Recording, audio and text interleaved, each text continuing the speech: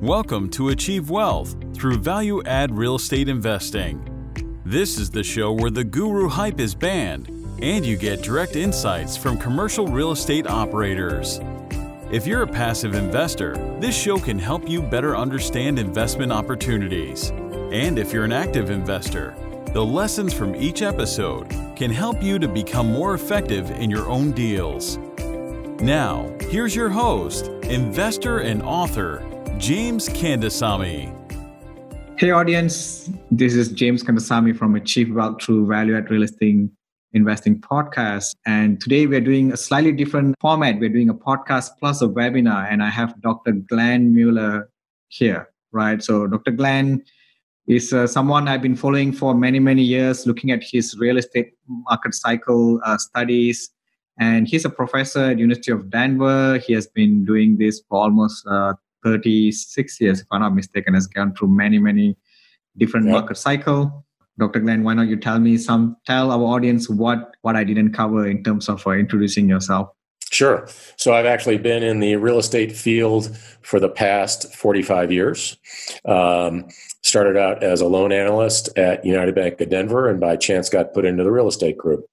After a couple of years, realized that real estate people made a lot of money, went out and started my own construction and development companies, and built custom homes for about 7 years. And then decided that I wanted to have a change and a different lifestyle. So I went back to school, got my PhD in real estate, and started teaching at the University of Denver. Got hired away by a big institutional investor, Prudential Real Estate Investors, and then on to Jones Lang LaSalle, and then started working on the securities side with REITs, Real Estate Investment Trusts, at Legg Mason. I ran the research group there. And then one of my clients, Black Creek Group, invited me to come and head up research for them.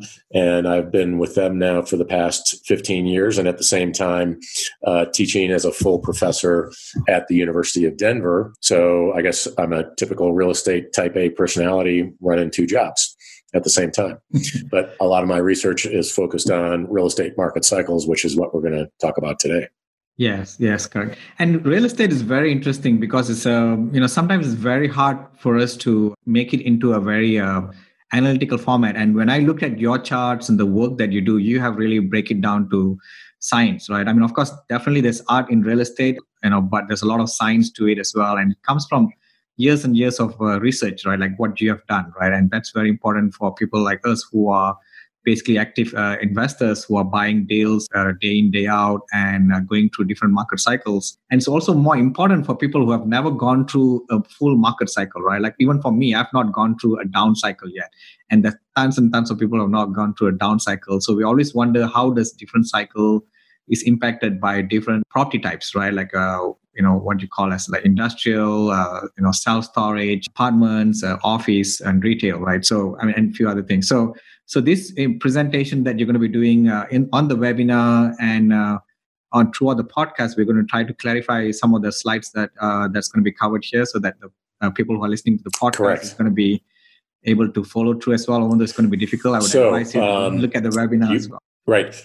So if you want, I've got my slides ready to go. We could probably go to that. And I can start in. Let's start. I mean, I'm going to name this podcast State of the Union of Commercial Real Estate Property. Okay. So let's go through it. So throw the word cycles in there someplace, because I do real estate cycles. So let me actually bring that to full screen size to make it easier to see. Is that clear for you? Yeah, that's awesome. Okay, great. So basically, I believe that real estate is a delayed mirror of the economy. As the economy goes, so goes real estate. So when the economy is doing well, real estate does well. When the economy turns down, real estate lags by about a year, and about a year after the economy starts to turn down, real estate will turn down. You can see that here in this first chart. And on the demand side of real estate, there are three key things we look at. The first one is population growth. The U.S. population is growing at 0.9%. We are 330 million people, so we're actually growing by 3 million people every year in this country. And let's put that into simple real estate terms. That means that we need to build one city, complete city, the size of Denver, Colorado, which will actually hit 3 million people this year, to give them a place to eat, sleep, shop, work, play, pray, store things, etc. So here you can see GDP growth, the Great Recession in 2009 and beginning of 2010 with negative GDP growth. And then it has rebounded, and it's been running at this nice average of right around just a little over 2%. And the forecast is that looks like it continues forward with a little bit of a dip here in late 2020. But to be honest, economists are always wrong. Their number is never perfectly accurate. And there's a fairly high probability that doesn't happen. The reason for that dip is actually the employment growth below, which again, you can see a negative number back in 2009. It starts to recover and go positive in 2010 and has been running about 2%. And then you see the forecast for a slight decline back to down to close to zero in 2021. That's actually a mathematical calculation of the number of baby boomers like me getting to retirement age of 65 versus the number of millennials who are just coming out of school. The only thing, and one of the reasons I believe that number is wrong, is that most baby boomers like me, we enjoy what we do and we're not necessarily retiring. Or if we do, within 6 months to a year, we're out with another job. It may be a totally different kind of job. I live up here in the mountains of Colorado, and a lot of my friends that retired are working as ski school instructors or driving the shuttle bus, or my wife is a host and tour guide at Arapahoe area ski area. So so those people are still working. So that decline in employment growth sort of forecasts the decline in GDP growth, but my guess is that doesn't happen. And a lot of economists now are saying maybe we're in the lower for longer term. As you probably all know, we just hit 10 years of economic expansion. So we're in the longest economic expansion in modern history. And a lot of economists do say, well, it can't go past that. But I don't believe that, because right now the country in the world that's had the longest economic expansion is Australia, and they're in their 28th year of expansion with no recessions. So I believe that the way that we're set up with this more moderate growth is something that is potentially sustainable as we go along. Okay? So let me recap that, because that's a very important point, because there's a lot of notion out there that, we are too long in expansion cycle, we must come to an end.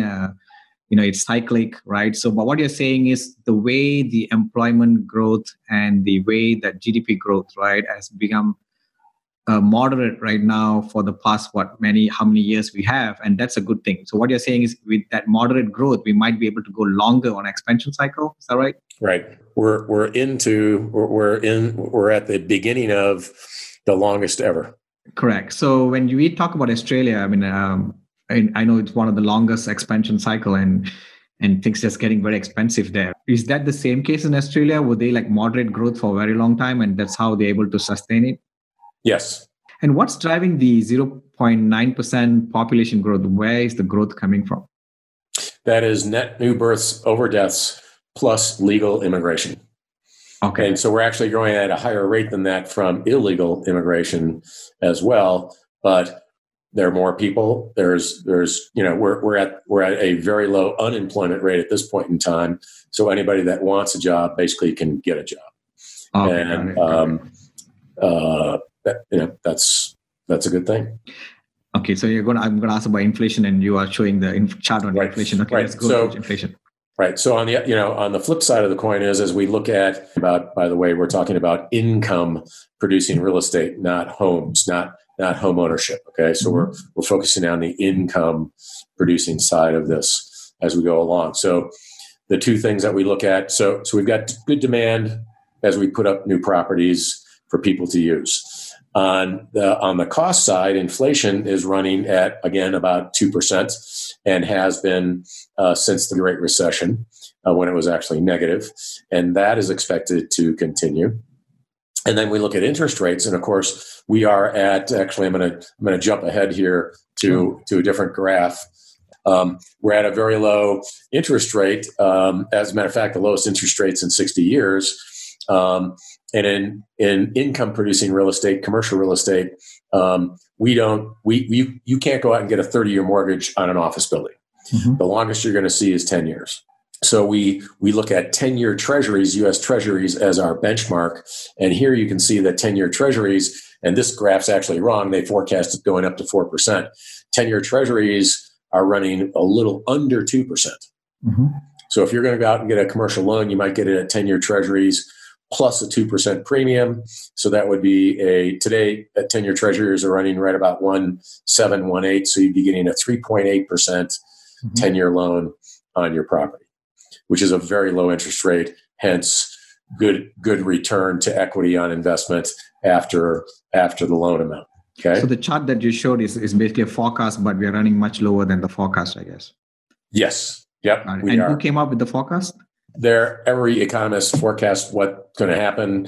The forecasts that we look at many times are the Congressional Budget Office. That's cbo.gov.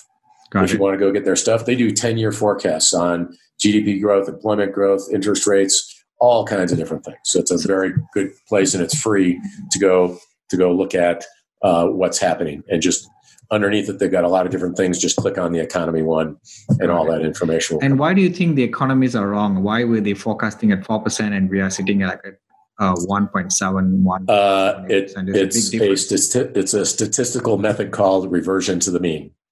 Got it. Interest rates over 60 years have averaged close to 6%. So now that it's low, it has to go back up. Got it. Right? Okay. And every single year they've been forecasting within 2 years, 4%. And every year for the last 10 years, they've been wrong. Last 10 years, they've been wrong. And yes. Is there a chance for them to be continuously being wrong? Again, there's an old saying for economists, forecast often. Well, the reason I ask is because every year people are forecasting the interest rates are going up or coming down, when everybody's wrong all the time, right? So yes, and it's very important for interest rate for investors like like us, like where we are predicting, because we do exit cap rate and we are buying deals, hoping on the of course cash flow, but also this market appreciation would be a bonus for us, right? So that's why I'm asked. Okay. Right. Okay. So let's actually go right to talking about real estate and my market cycle analysis. So I believe there's really two cycles in real estate. The first one is the physical cycle, which is demand and supply for real estate. So people renting and space available for rent. And that drives the occupancy rate, which is just the inverse of vacancy. I like using occupancy, and you'll see why here.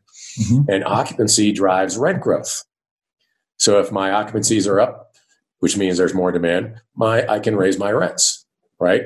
If we're in a recession and occupancies go down, people aren't renting, landlords are going to drop their rents. Okay.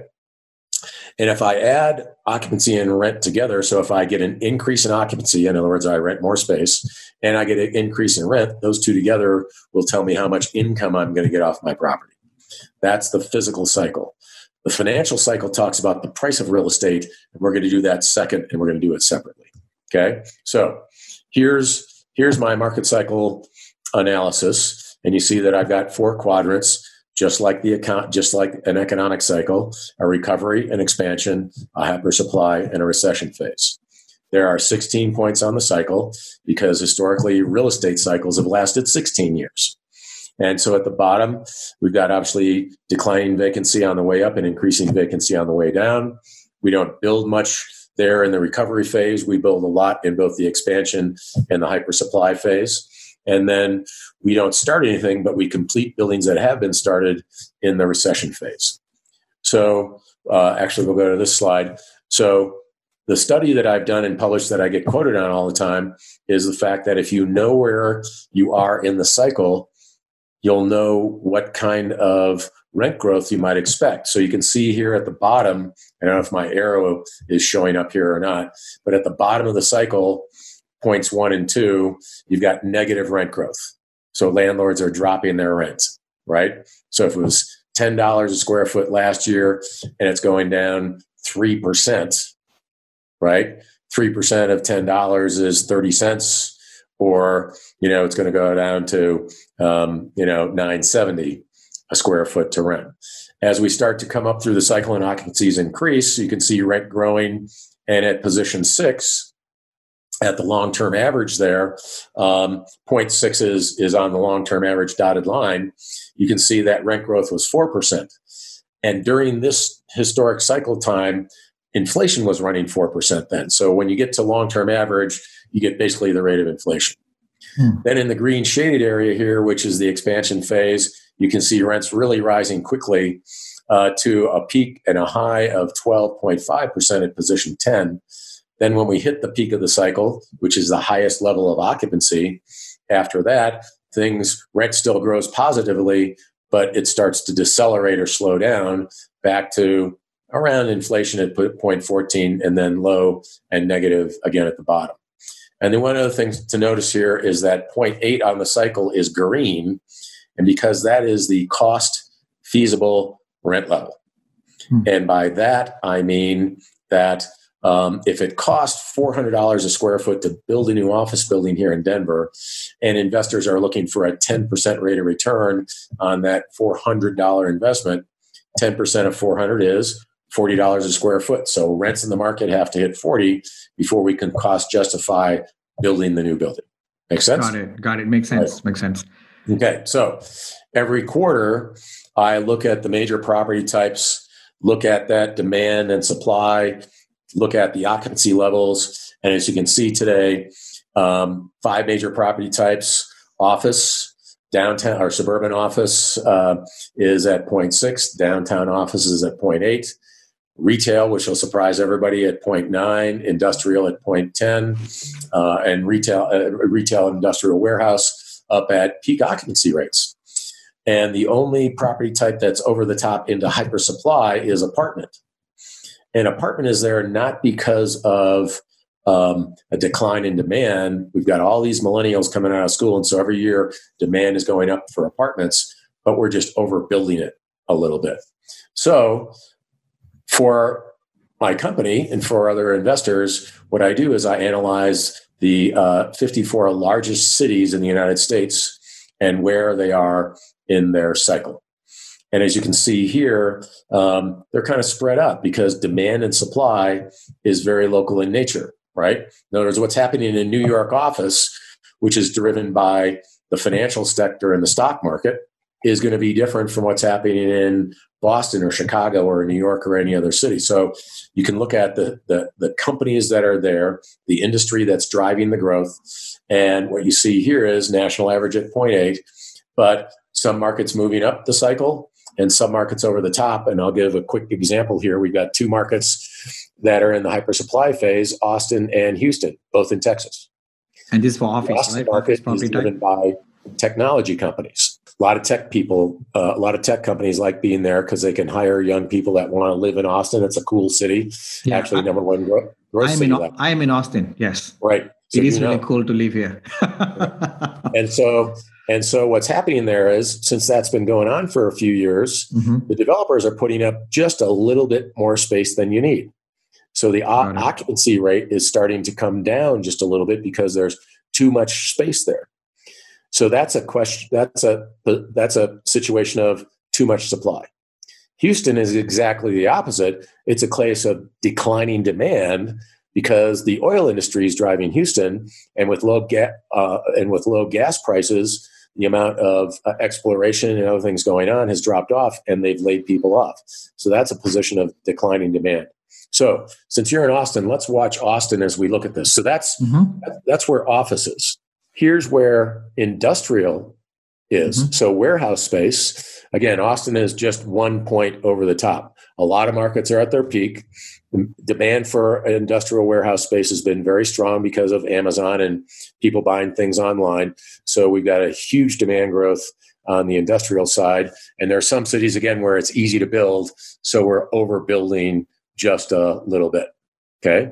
Now we look at the apartment market, and Austin is at the top at the peak point in 11 because you aren't putting up apartments fast enough for all these millennials moving in. But you look at, there's a lot of other markets where they are putting up a little bit too much space. In other words, we're oversupplying almost half the market. So the national average is just a little over the top. Every time I talk to developers, I'd say, if you just back off on building apartments by about 10% of what's being built, you'll come right back into balance and be back at peak equilibrium point 11. When we look at retail, you can see that the majority of the cities are at peak, and Austin is there as well, which is the one surprising thing because everybody hears about retailers going out of business. We'll talk about that a little bit more in just a second.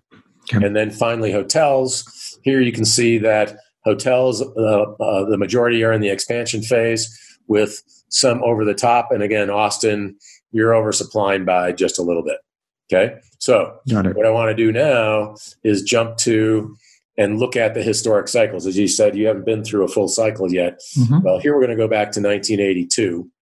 And that's a point in time at which I was building. And you can see that occupancies in office were very high.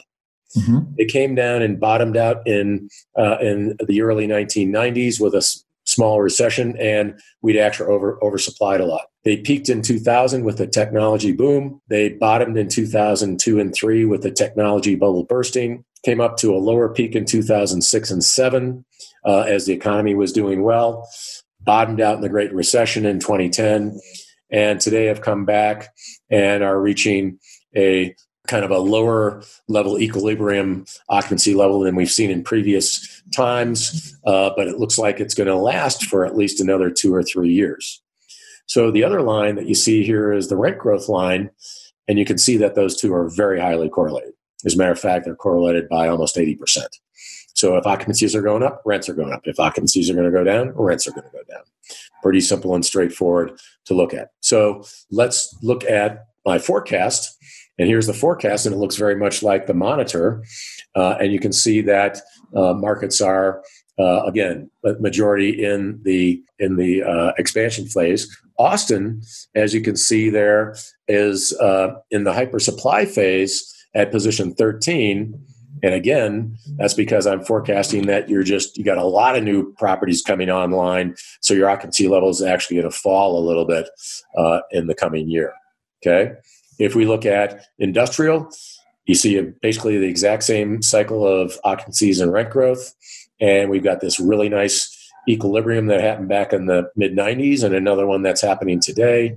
Rent growth has been really high in industrial because of I call it the Amazon effect, up at 7%, more than double the rate of inflation.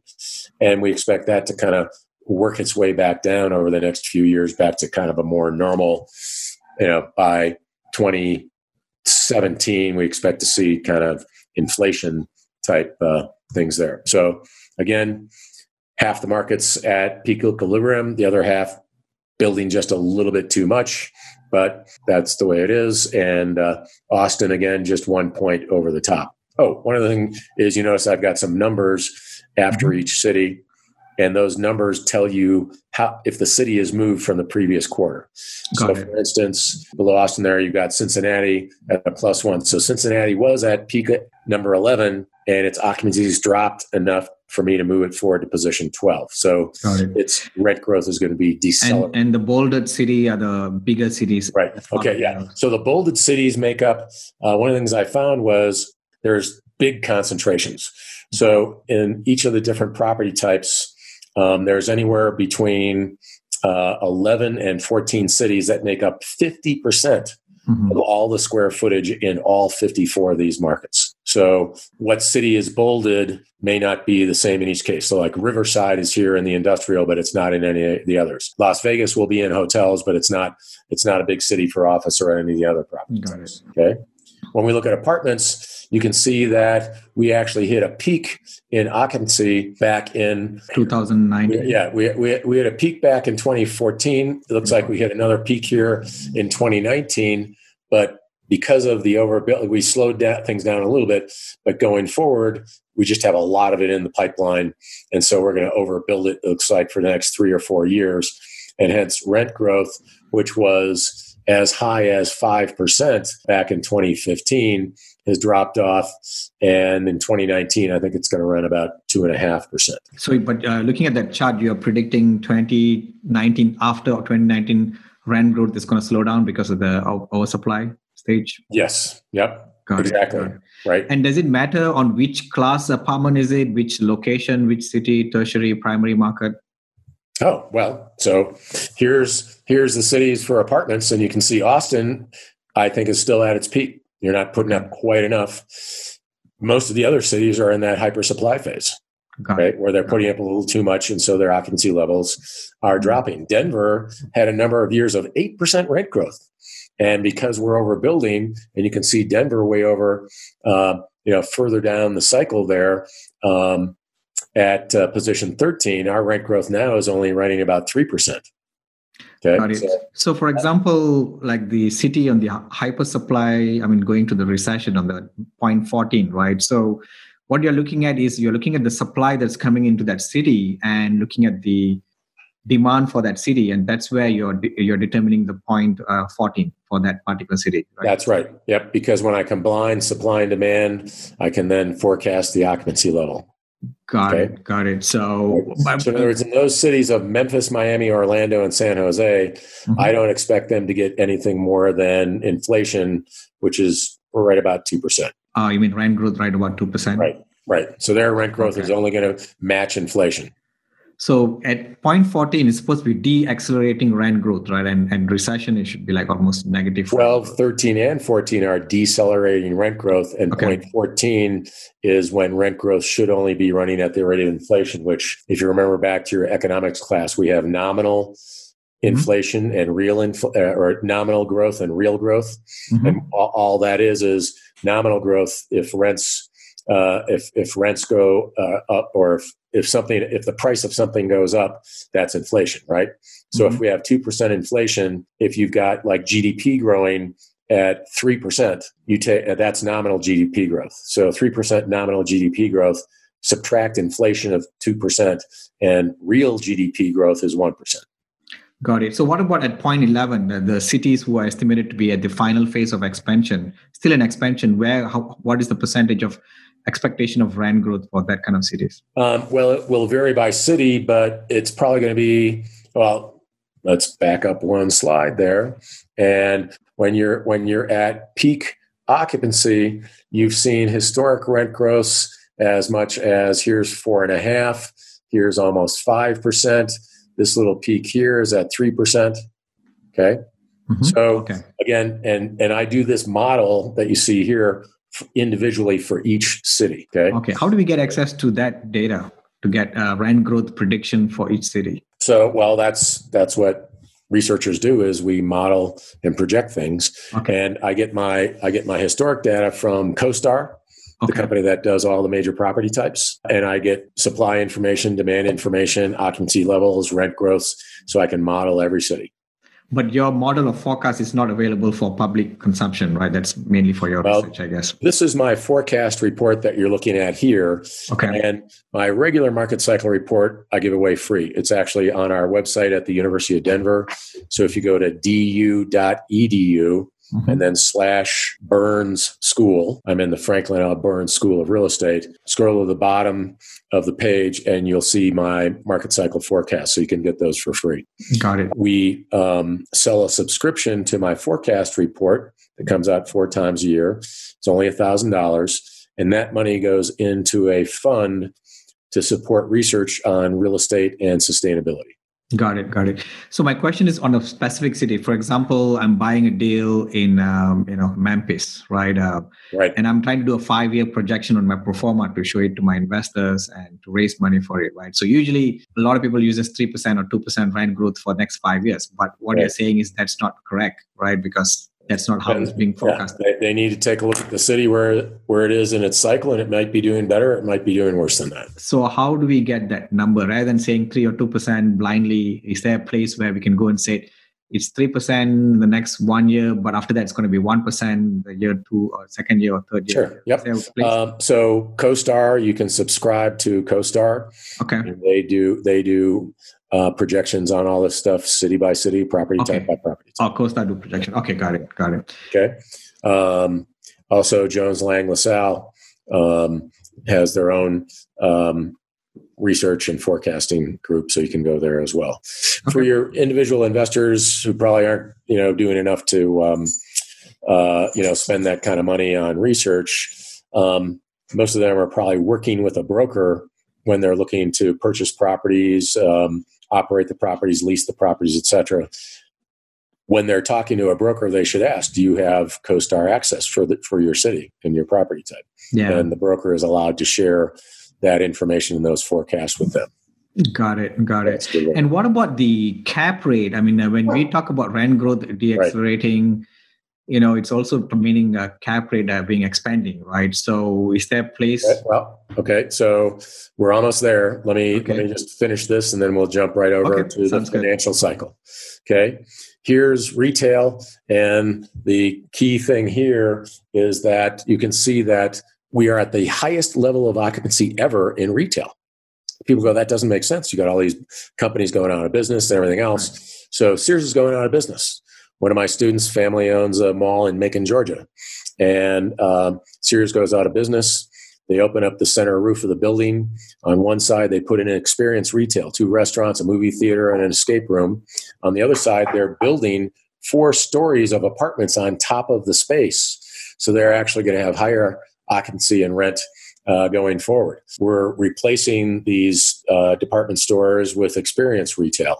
And remember, supply, we're not building a lot of new retail, number one, but we're also repurposing a lot of retail. So many times a retail center that's not working, convert it to office space. Or today, Amazon's trying to get that last mile delivery to you on the same day. Convert that into close-in warehouse space where you can, deliver to someone the same day. So retail is doing well because it's got a low level of demand growth. It does have some, but it has an even lower level of supply growth, hence the high occupancy rate.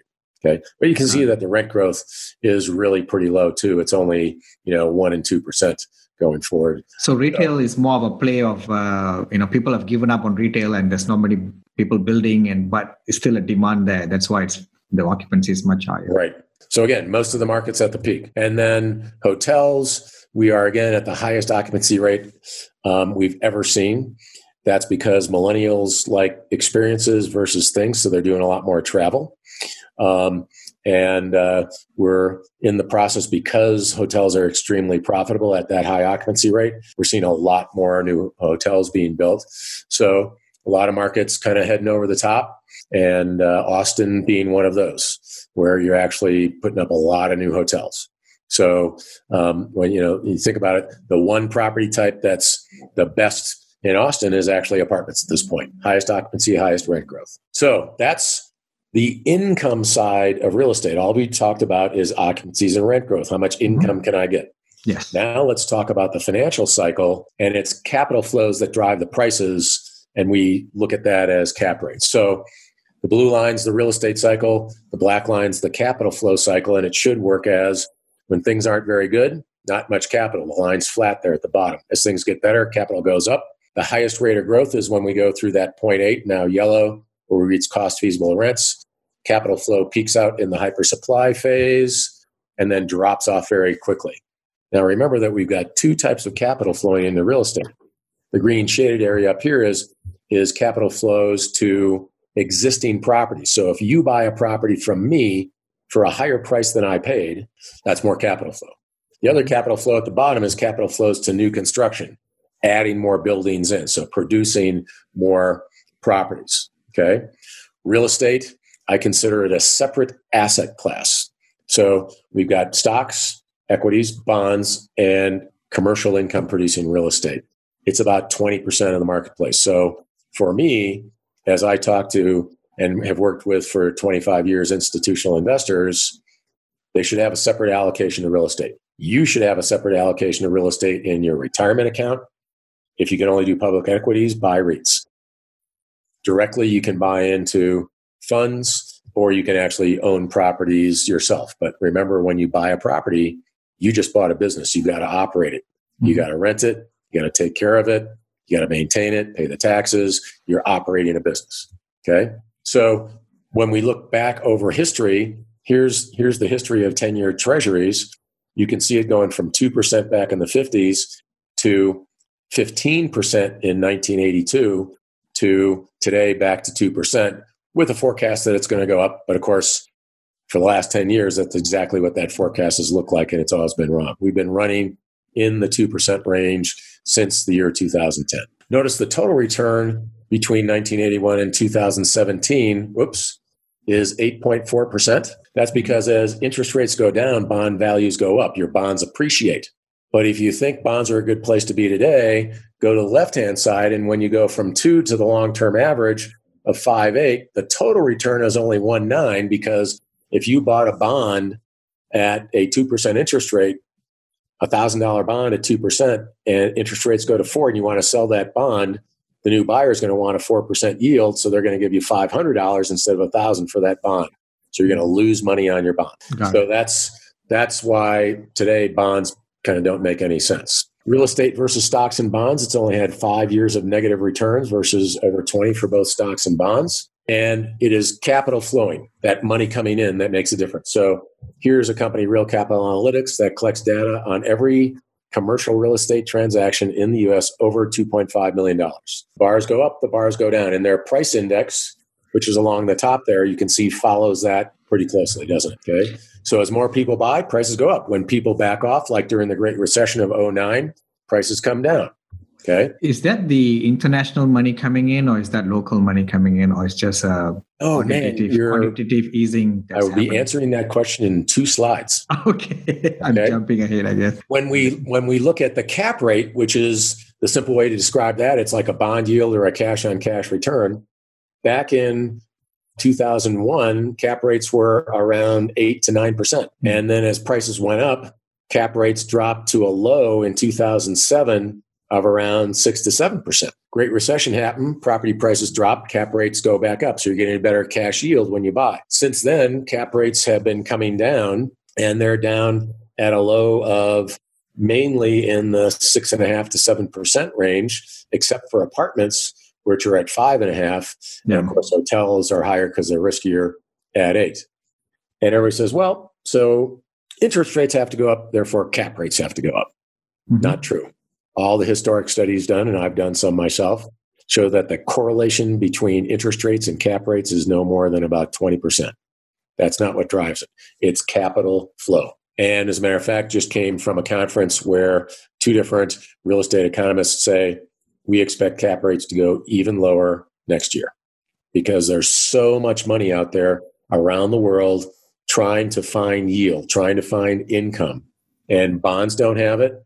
Today, the U.S. stock market, the S&P 500 dividend yield is 1.2%.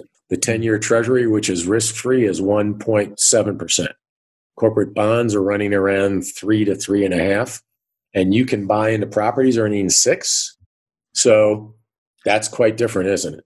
So what you're saying is the cap rate is going to continue. I mean, your prediction is cap rate is going to continue to go down in apartments and is it all asset classes? Cap rates are most likely going to be staying about where they are or coming, and it depends upon the property type, or coming down just a little bit. They probably won't go down in retail because people don't believe that retail is coming back yet.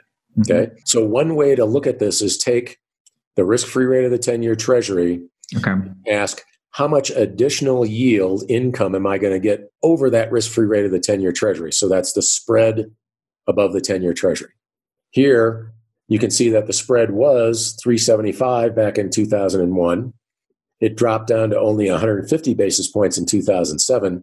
But today, you're getting somewhere between 275 and 600 points over the 10-year Treasury for taking that additional risk of investing in real estate.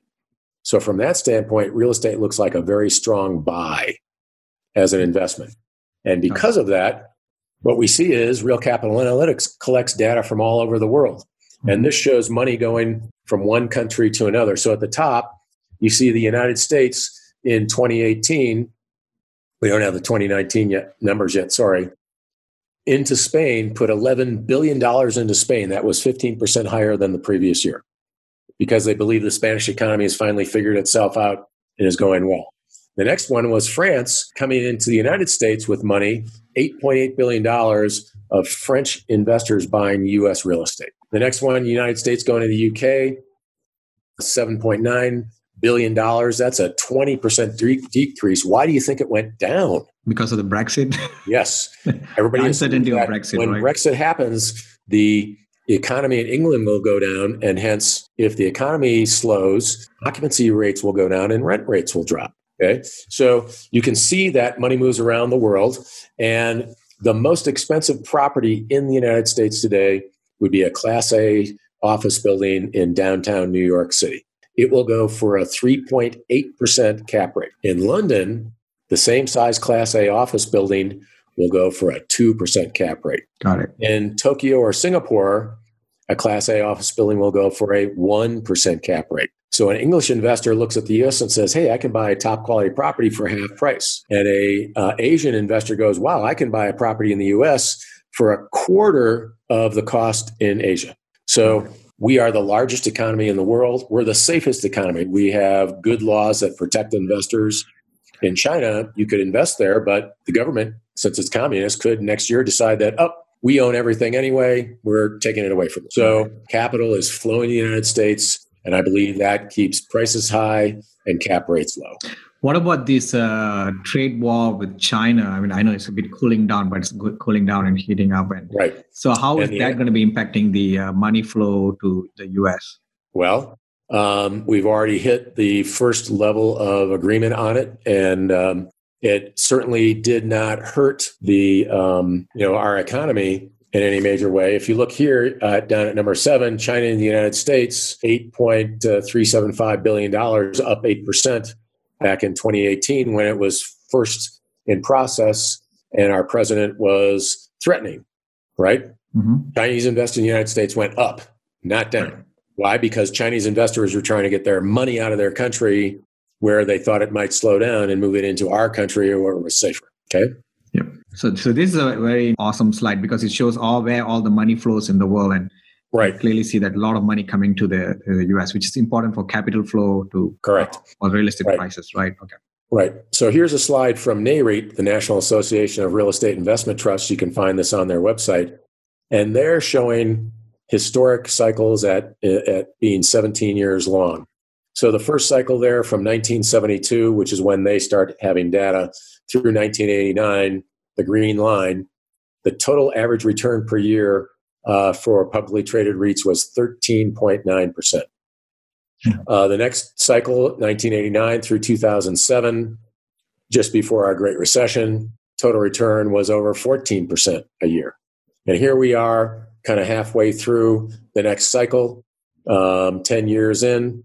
And so far, the average return has been 3.9, but that's because of that big drop during the Great Recession, and you had to recover the money that you lost. So I believe we're kind of mid-cycle and fair amount of expansion to go. So we are not going to die of old age, I guess, right? Not because of the cycle is too long and we are due for a correction. Correct. That's wonderful. Okay. So that's my story, and I'm sticking to it. If you want, we can do a quick summary or any other questions you have? I have a few questions. So in terms of development, right? So in this market cycle, let's say, for example, in apartments, right? So if you look at the apartment, the market cycle that you put in, we are in hyper supply. I mean, of course, you said we have like 10% additional supply. It's not because there's no demand. But is this the right time to do development? Because I saw somewhere in your studies that the best time to start your development is 75% on the expansion cycle, if I'm not mistaken. Right. I would love to be developing at points 6, 7, 8 on the cycle. That's the best place to be. 0.6. So 67% of the whole cycle on the upward trend before it reached the equilibrium, right? Well, in other words, go back to my cycle graph, and we want to be. Let's go to the apartment one, as a matter of fact. Yeah. So I would like to be developing at points 6, 7, 8, and maybe 9 in the cycle. What's happening is a lot of people are over here putting up new properties at 12, 13, 14.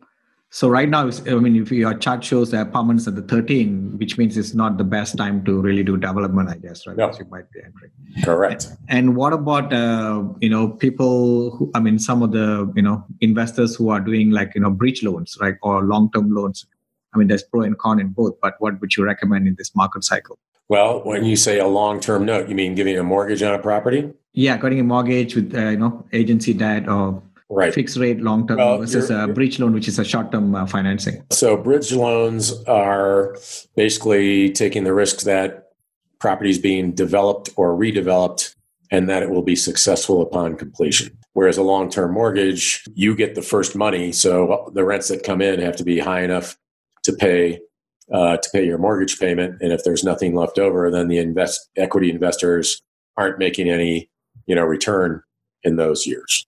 You can buy an apartment and it most likely is going to cash flow okay, but it's a full-time job to manage a big property, make sure it's done right, finance it properly, and everything else. That's why pretty much every university in the country today has a real estate program. We're actually at University of Denver, the second oldest real estate program in the country, started in 1938.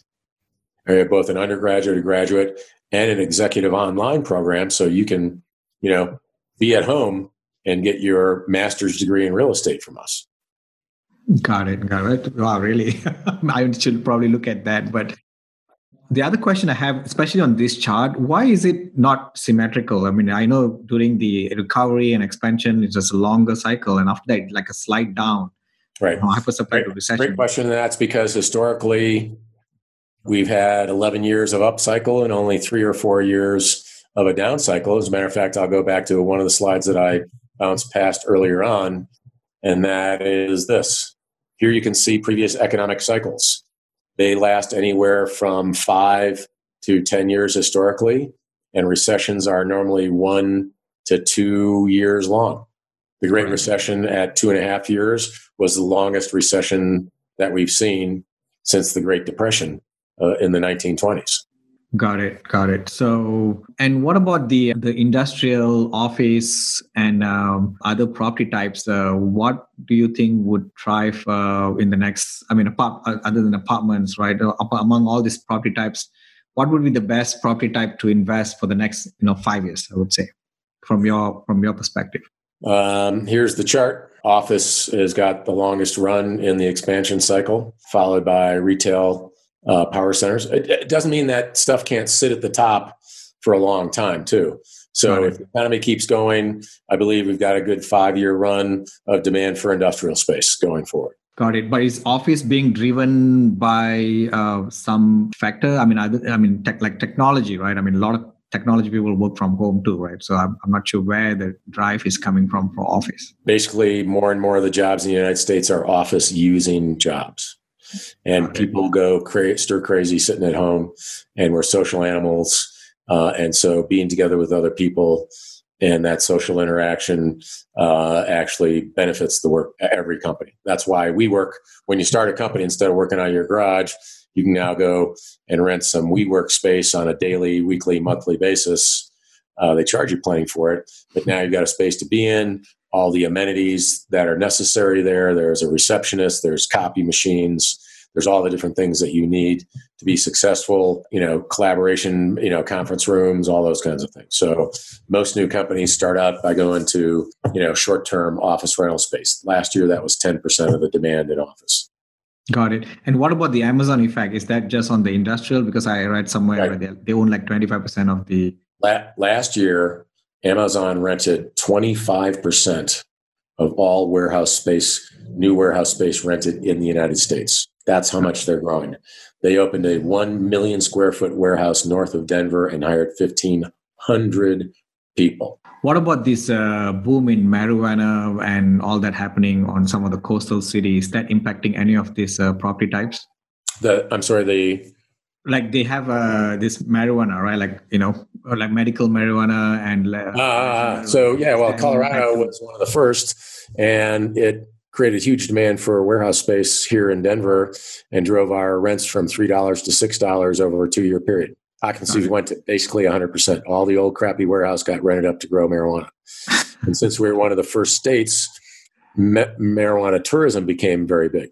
Now that other states are picking it up, less people are coming, and we've had a couple of marijuana companies go out of business. And so all of a sudden, and we built a lot of new space for them. And so now we're in the hypersupply phase because that economic base industry in Denver is shrinking. Got it. What would you advise an investor, let's say, for example, in an apartment investor, right, who are, more on the hypersupply stage right now? What would you advise that person to be cautious of as we move forward for the next 5 years? Do we keep on buying, or do you want to be more defensive?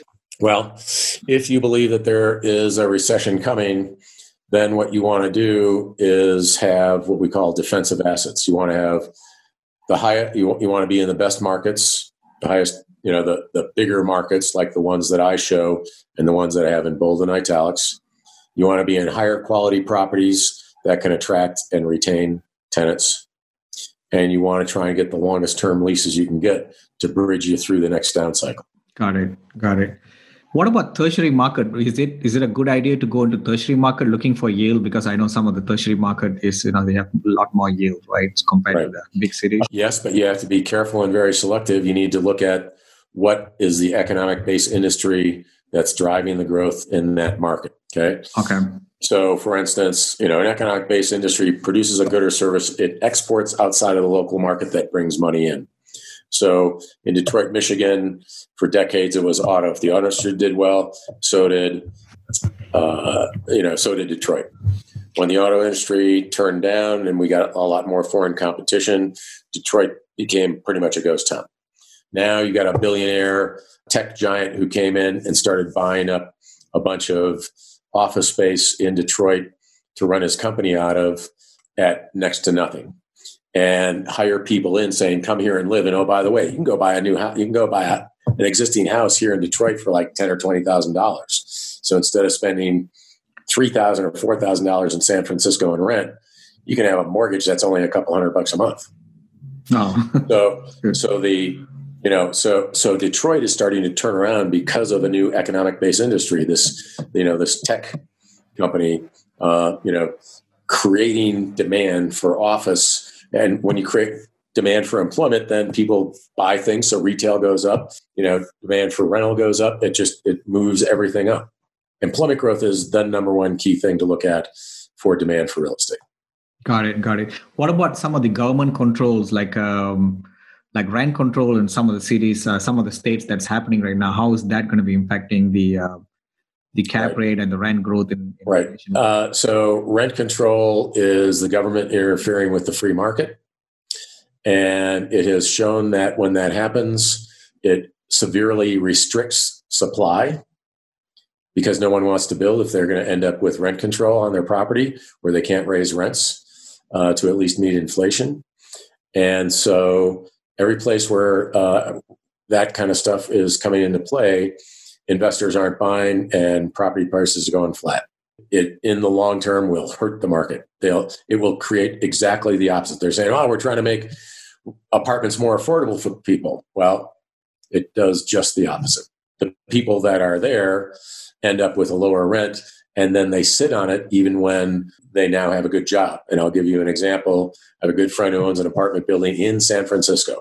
He has 4 of his 20 units are rent controlled. One of the people in it was a guy that when he got in, he was in school. Now he is a very wealthy person, and he continues since he had it. It can't be released. He gets his rent is less than 25% of what market would be on his property, and he's there maybe 1 or 2 nights a month. And my friend keeps asking, why do you rent this for the month when you're only here 2 nights? He goes, because it's cheaper than a hotel. So it's bad government policy, in my personal opinion. Yeah, it's crazy, right, for investors like us. So does that mean some of the cities which doesn't have rent control will have a lot more price run up because a lot of people want to be investing in like, for example, in Texas or maybe Florida, right, which doesn't have a lot of a lot of states doesn't have rent control. Would that mean that a lot of people from the East Coast or West Coast will be investing more on these states? Potentially, yes. Okay. So I think I covered most of the questions that was asked in the Facebook group. If audience and listeners, you guys want to join this multifamily investors group in Facebook, we have almost 4,000 people there, and we are recording this as a podcast and a webinar, so you should be able to get the webinar as well as you register. So, Dr. Glenn, how do people get hold of you and get in touch with you with your work? I believe you mentioned it halfway through, but you want to... Right. Yeah. So they can go to the University of Denver website, which is du.edu, and then / Burns, BURNS school, and scroll to the bottom, and they'll be able to see my cycle reports there. And there's I've got my profile and all the other information there. That's the easiest way to do it. Awesome. Thank you very much for coming into the show and doing the webinar as well. Thank you very much. Okay. Thank you. Have a blessed day. Have a good day. Bye. That's it for this episode. If you'd like to learn even more, check out James's free audiobook. It's the audio version of his best-selling book on passive investing. You can get the audiobook completely free, along with other valuable resources, by visiting www.achieveinvestmentgroup.com/free audiobook. Also, be sure to join our Facebook group too. To find it, just do a Facebook search for Multifamily Investors Group.